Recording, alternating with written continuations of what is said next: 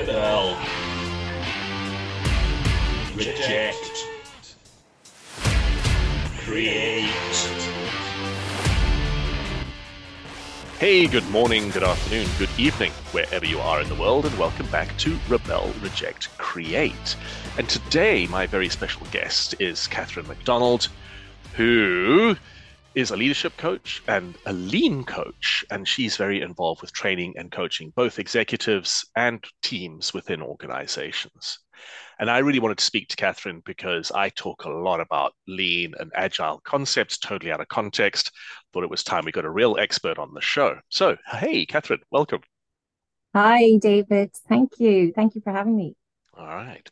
I'm going to dive right on into it. And in our sort of pre-show discussion, you mentioned this idea that people are far more creative in their personal capacity than in their professional, because you have more autonomy there, and that organizations tend to not like autonomy.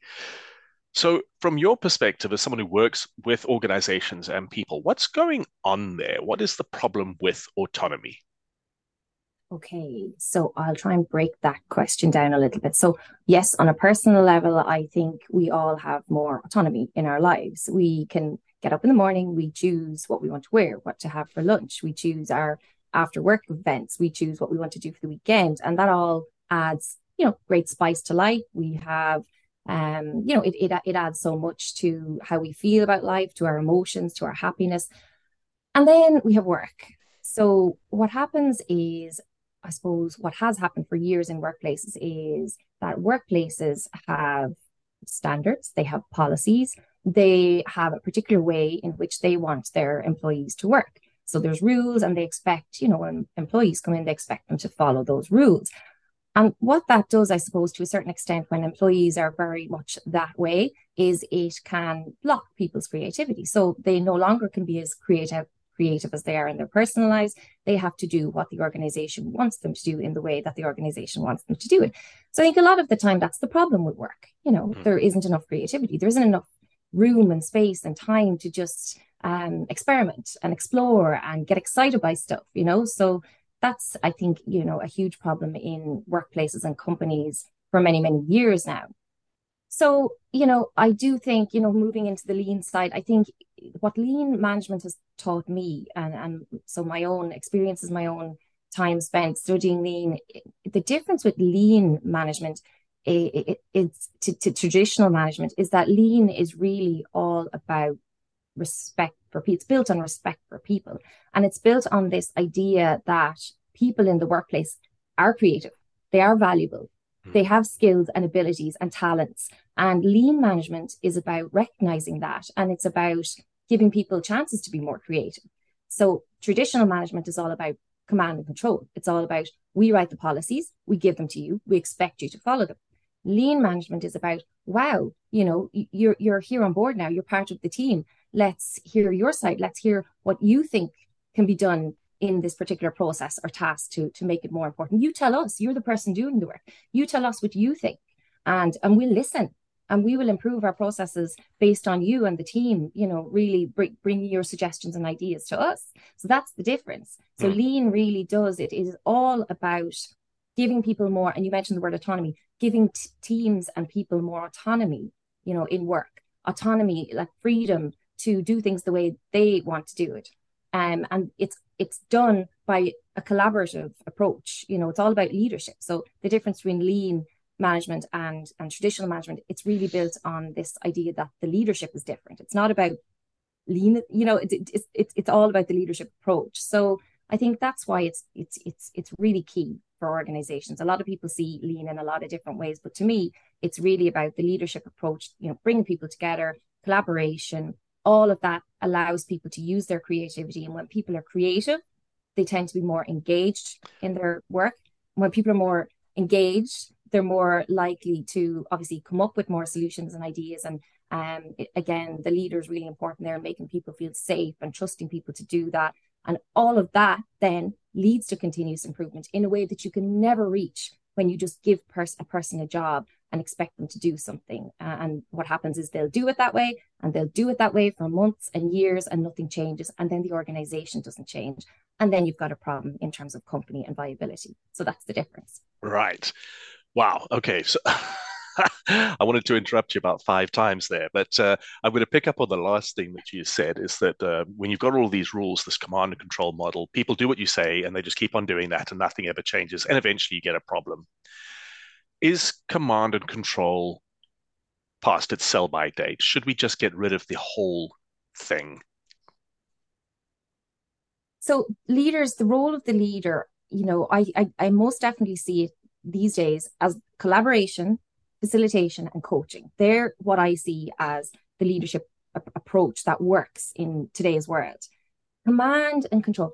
Coaching, you see, when it comes to facilitation and coaching, you can have different styles of coaching. There's certain people new to the business, people who maybe are not as motivated, maybe don't have as much ability. They still need to be told things. They still need advice and guidance. But the crux of it is the leader and the leader understanding this and knowing when is appropriate to ask a person if they need advice or guidance. And then, maybe there's a little bit of control that the leader has to take in that situation. But where people are very motivated, very able, very engaged, it's all about ask and listen. It's about coaching and facilitation. And no, command and control is not necessary when you get people to that point. Right. Okay. Now, the other point of interruption I wanted to make was when you started saying that people who have freedom to be creative are more engaged. From your perspective, working with people like this, why is that true? What actually happens there? Okay, so we're going into like the lean use of the lean tools and techniques now. Okay, so for example, I'll give you an example of maybe process mapping is a great one, right? So an organization has an issue with efficiencies. There's lots of problems. They're firefighting, and let's say they want to figure out why. So in terms of the work I do, we will figure out, what the process is that's problematic. We will bring people together. So maybe representation from different departments in the organization. So for example, if it's an onboarding process, and we're talking about, the organization has issues with maybe staff retention, with maybe mistakes that are being made by new employees, things like that. So let's say we say, right, the onboarding needs improvement. We need people to be more capable and we need them to be capable quicker and cut out these problems. So we bring people, let's say, together from HR, from operations, from finance, from customer management, and we get people to map out their, let's say, onboarding process. And this is such an interactive activity. And it's something that a lot of the time when I do this, people have never done it before. They've never actually got together with people from different departments to look at a process. You'd be amazed that, I know it happens in some organizations, but the amount of organizations this never happens in is just outstanding to me. So what happens is you're taking a cross-functional approach, you're getting people's perspective from all the different departments, and you're using process mapping to map out the process, and you're asking each of the different players from each of the different functions to give their input on what actually happens, and that's to create the current state. So you've got people working together, standing up around a table, actually using post-its and writing out the steps in a process, something they've never even really been clear on before. They may know their own role in a process, but they may not be clear on other people's roles. So you've really got this creative activity happening here. You're putting together a process, through people speaking up and talking about what it is they do. So, I just think there's huge creativity to that, because first of all, to get the current state, and then when you move into actually analyzing the process and trying to find, the inefficiencies and trying to find the opportunities for improvement, you've got brainstorming going on. Then you've got people saying, oh, well, look at this step 3. If we did this in step 2, we wouldn't need step 3. So you're taking a whole step out of your process. And then you've got people, saying, well, look at what we're doing here. Look at the hours spent on the manual work here, taking the information from these emails and inputting it into Excel. Maybe automation is possible here. So you've got people, when you can map out something visually, visual management is a huge element of lean. And when you get people visually working and using lean tools like process mapping, the creativity just soars. And it's so beneficial for organizations when they can do that. Why? Why is creativity beneficial to organizations? What does it give them? Yeah. So when teams have the autonomy to do this kind of work and to really take control of a process and ownership of the process, they start to feel, wow, I'm trusted now. To my opinions are valuable. I'm being heard. So now's the time to say what I think in terms of how this process can be done better. So maybe up until this point, maybe people have talked about in the background, oh, if only we had this, if only we could do this.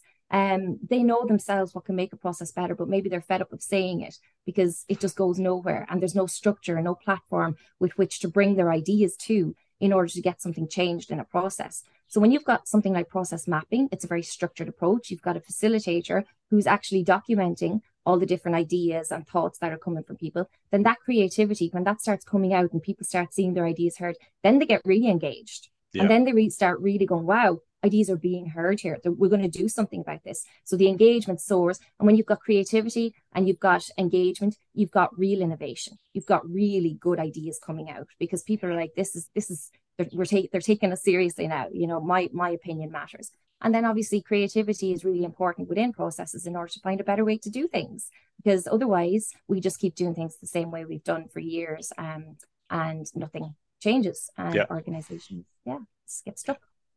Yeah. It's that old Einstein quote, right? Keep on doing things the same thing way over and over and over. Yeah, you're never going to get a different result. Exactly. Earlier, you mentioned the concept of ongoing learning or lifetime or continuous learning. I often think of learning itself as a creative process because you're literally creating new pathways in your brain. But from your perspective, why is ongoing or continuous learning so important, and how does that tie into the creativity of lean? Yeah, so on a personal level, ongoing learning is huge because it's back to, I suppose, I don't know if you're familiar with some of the psychology models that talk about comfort zone, fear zone, learning zone. That learning zone model, I think it was Vygotsky came up with that years ago, and I think that's a really good way to explain it. So a lot of people sit in their comfort zone in personal lives or in work, and sometimes that's a lovely place to be. It's really, safe. There's no, big challenges in life. You have a routine, and it's really comforting.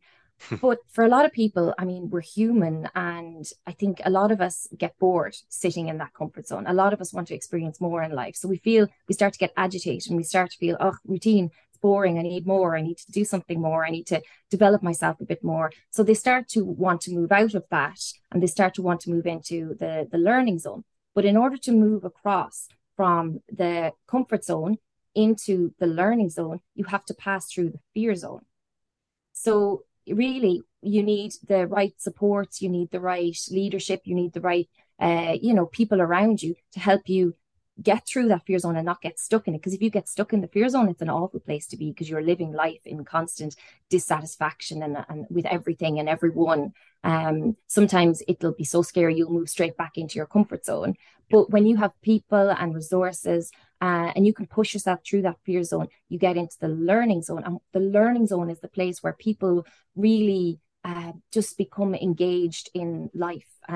They start to want more for themselves. They start to up their own standards in life, and if in work, if it's in the workplace, and they start to really see more value in themselves, and self-confidence and self-esteem and all of this really improves because people start to see they have potential, and then they start working towards that potential, and everything they learn then, if we're talking about an organization, and creativity, everything they're learning, they're bringing into the organization. So if they're on a course and studying, to be a lean green belt, and they're learning about all these lean tools, and then they're able to bring that knowledge back into their organization and work with a team, and then use that to actively change and influence something for the better. It's better for them, better for the team, it's better for the organization. So personal learning and personal development is huge, and every employee needs to be on a personal learning journey for those reasons. All right, great. So it's shortage of ideas. Sorry. Shortage of ideas is not the problem. Getting them heard seems to be the problem.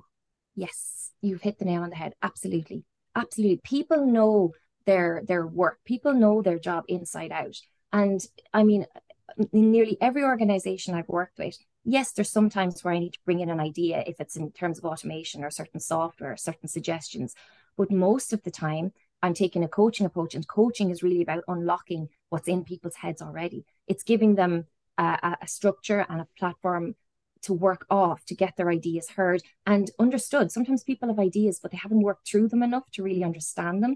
So this idea of coaching people to really get clear on the ideas and to be able to present those ideas in a rational, logical way that makes sense and that makes sense to other people and to the organization is really, really key. Because a lot of the time, yes, it is getting ideas heard is the problem, but sometimes it's the person themselves being able to present their idea in a way that makes sense to get the idea from A to Z. Right. So the organization actually already has the intellectual capital and is then spending a huge amount of money bringing someone from outside to come and tell them what to do when actually they've already paid for that. They've already got that with their people. Yeah. And I always think, I mean, I call myself a coach more so than a consultant a lot of the time because it's really about if I go into an organization as an external person, I really see my role as to coach individuals and teams within the organization to be able to understand their abilities better, to be able to, bring their own ideas and implement their own ideas rather than me telling them, coming in and doing a gap analysis and saying, here's what you need to do differently, do this. That's again back to command and control. It doesn't work. Telling people, and it doesn't, how does that motivate or inspire anybody? It motivates and inspires people when they come up with the ideas, when you give them the time and the space to really think about improvements and problem solving and get them engaged in all of that and feel heard, and then be able to go off and have the resources to make the changes and make a process better and improve something, whether it's lead time or whether it's customer satisfaction, whatever it is that they feel then that they have really led on that. They feel they're adding value to the organization, and then they'll continue to work hard and be productive because they feel their job is really, really valued. So yeah.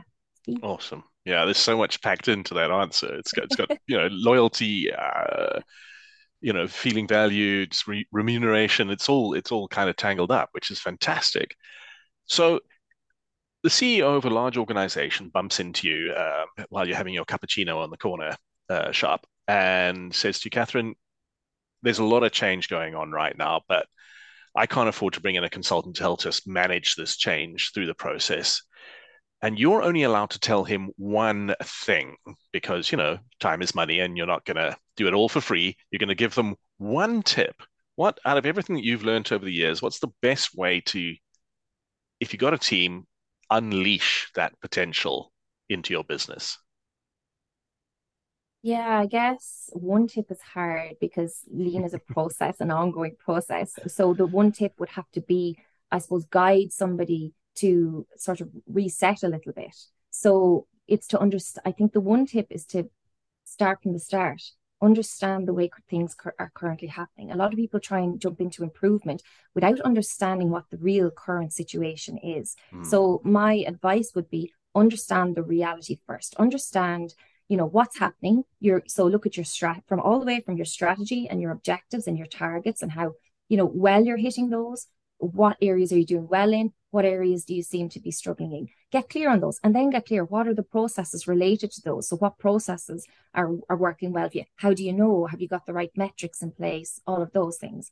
And once you kind of are aware of what's going well, you're aware of not going well, then you can really start to look, look at what's not going well and match it up to your strategy and see, well, in our strategy, what are we doing to address what we know is not doing well? So how, I suppose, go back to the start, look at the reality, get the facts, get the data, get the metrics, and figure out the starting point, figure out a plan to really address what's not going well, and all the time involving the people who are doing the work. Don't do it from high level, and try and fix everything at high level. If you want to know what's working, what's not working, go to the people who are doing the work. Awesome. I like that. I've started talking a lot about making sure that you're solving the right problem before dumping Absolutely. resources. The difference between effectiveness and efficiency. Yeah. Effectiveness is solving, the right problems and working on the right goals. And efficiency is just about making things efficient, but you could be making the wrong things efficient and not actually, solving anything at all, really. Yeah. Catherine, thank you. It's been a very fast 20 minutes as usual. You've got something special coming up on your website. Do you want to tell everybody about that?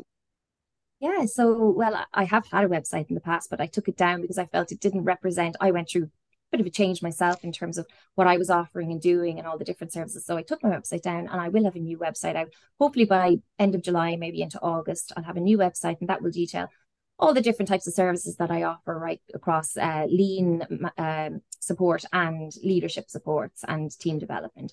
And I will have some online courses on there as well. So you can either buy an online course straight out, or you can buy a blended online course that actually has a coaching element, a one-to-one face-to-face coaching element with me as well. So there'll be plenty of options for people who need some support.